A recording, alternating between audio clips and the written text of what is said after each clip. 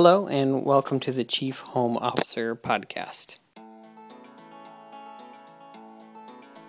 My name is Thomas, and this is a podcast about being a stay-at-home dad. I intend to explore the many facets of this important job and hope you join the conversation. You can contact me at chiefhomeofficerpodcast, that's all one word, at gmail.com. I also have Facebook and Twitter accounts, and you can use that email address to find me on those social networks. This episode is dedicated to the almighty iPad. When I started the research on this episode, my intent was to present an informal yet informative podcast about my findings.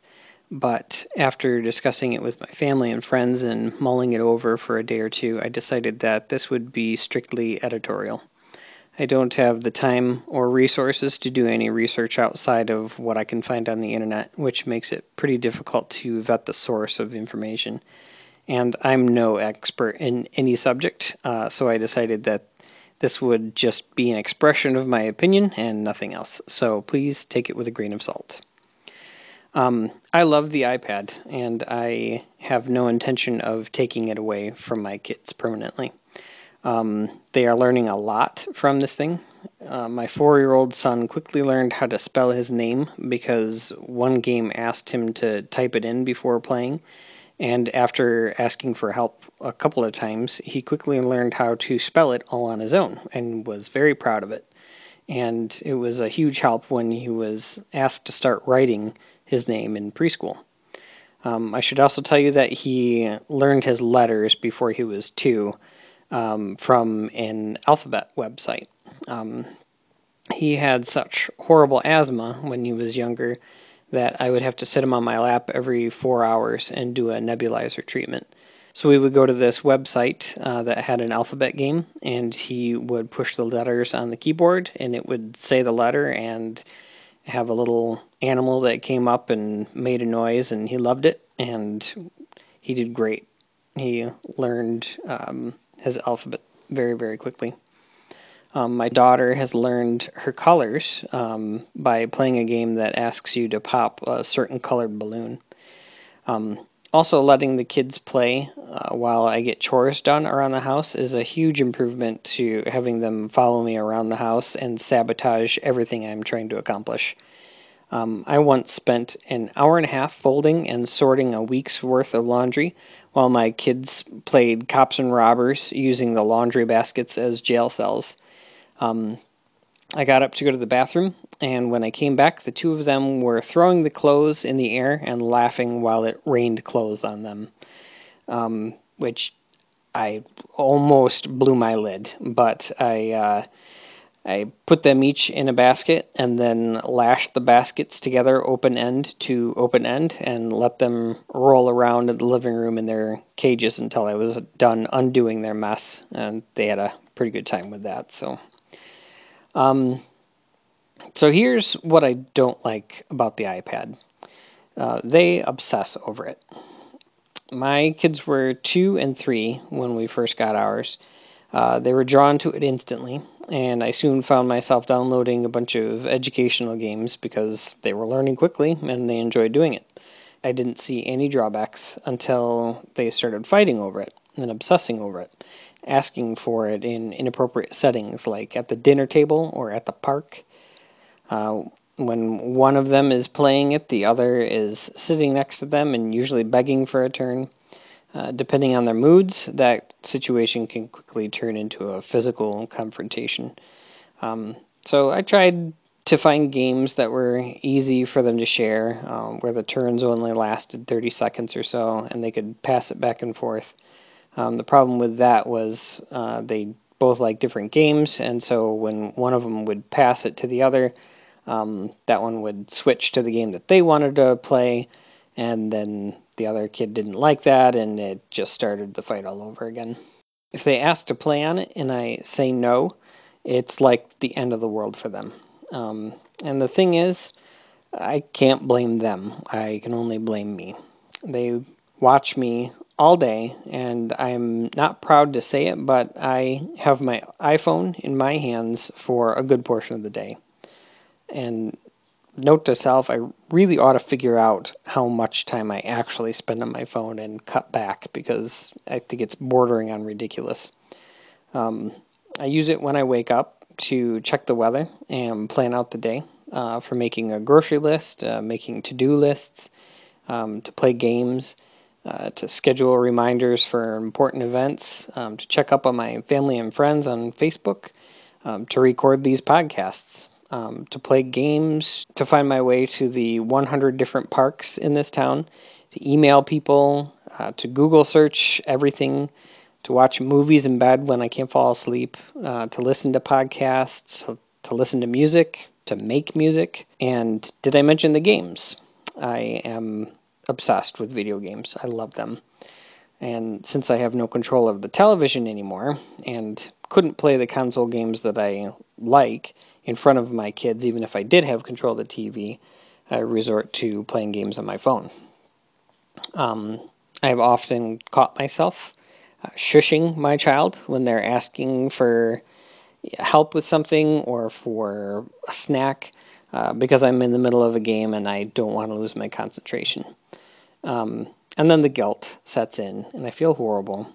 And then I can feel them watching me after I've, given them their snack or helped them or whatever. I go back to my game, and I can feel them watching me. So I'll take it into the bathroom with me, so I can have a little bit of peace. But eventually my potty cheering squad finds me. Wow, this is a big poopy, Daddy. Now bend over, touch your toes, wipe your poopy. So I've decided that moderation is the key. And I do that in two different ways. When I give the iPad to one of the kids, I set the timer for 30 minutes. And when the alarm goes off, I tell them that that's the battery alarm, and that the battery is going to die if we don't turn it off and plug it in. Yes, I lie to my children. I also tell them that that white van that drives through the neighborhood playing Pop Goes the Weasel over and over again is the broccoli truck. Please don't take this as a recommendation, though. Lying to your kids can come back to bite you in the butt. My son caught me in a few lies. I told him that the battery was dead on my phone when it wasn't, and he showed it to me.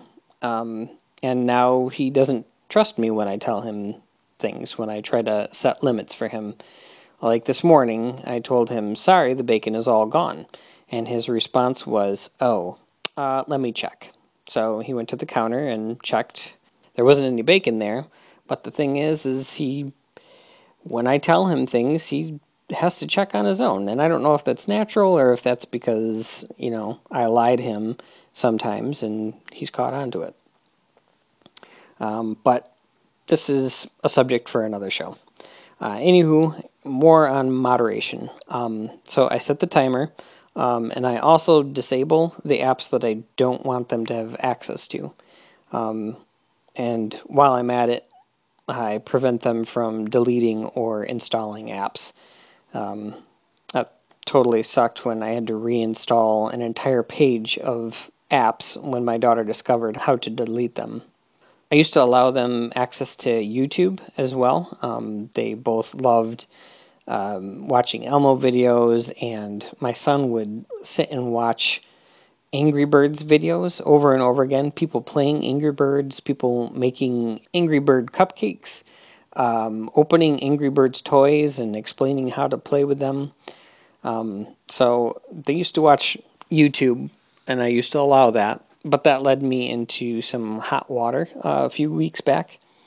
We were all in bed at night doing our nighttime routine, saying our nighttime prayers, and my wife asked my son what he wanted to pray for. And he thought about it for a while, and you could see he was thinking deeply about something, and then all of a sudden he just blurted out, I saw boobies on the computer. They were dancing and going up and down. So after my wife gave me a scathing look, I reassured her that he was talking about that stupid Katy Perry and Elmo video that never made it to Sesame Street because of her low-cut dress, but could easily be found on YouTube amongst the other Elmo videos.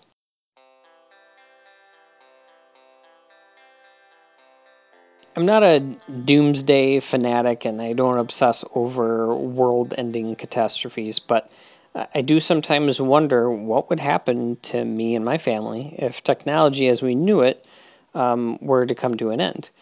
Could we survive without electricity?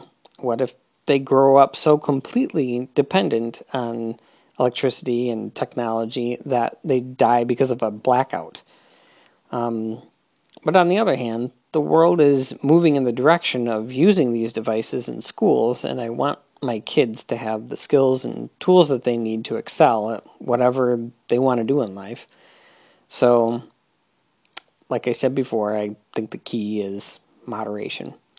Teach them wilderness survival skills with no access to electronic technology so they can survive a no power scenario, and teach them how to utilize computers so that they can someday discover the cure for cancer.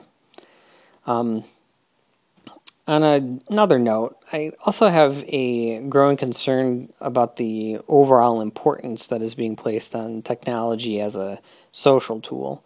Our kids will inevitably use these devices, if yours aren't already, to communicate with their social groups. Are we really doing ourselves any favors by eliminating face-to-face personal interactions and replacing them with texting, IMing, Facebooking? Will our grandkids need to be taught how to read nonverbal cues in the workplace due to lack of exposure?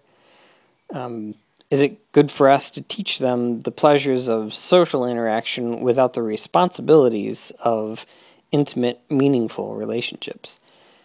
I hope that someday I can own a device that interrupts all forms of electronic communication with a 20-foot radius of me so that I can have a family get-together without everyone glued to their handheld devices.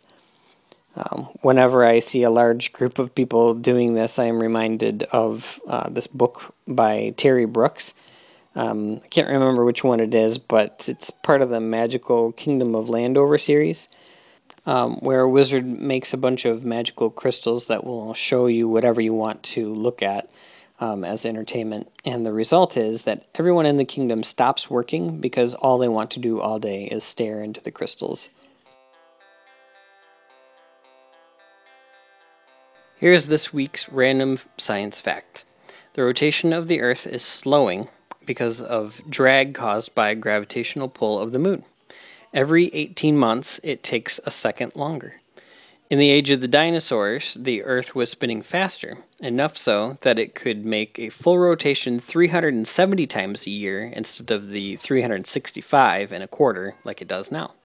Thanks for listening, and please let me know what you think of the show. My email address is chiefhomeofficerpodcast@gmail.com. You can find me on Facebook or Twitter using that address. Also, I encourage you to send me suggestions for future shows. And if you are a stay-at-home father and want to be part of the conversation, let me know. I am open to your opinions and would love to hear from you. Thanks for listening, and tune in next time to hear about the different experiences that stay-at-home fathers have during this shift from stay-at-home fathers being taboo to more commonplace. Thanks for listening. Talk to you later.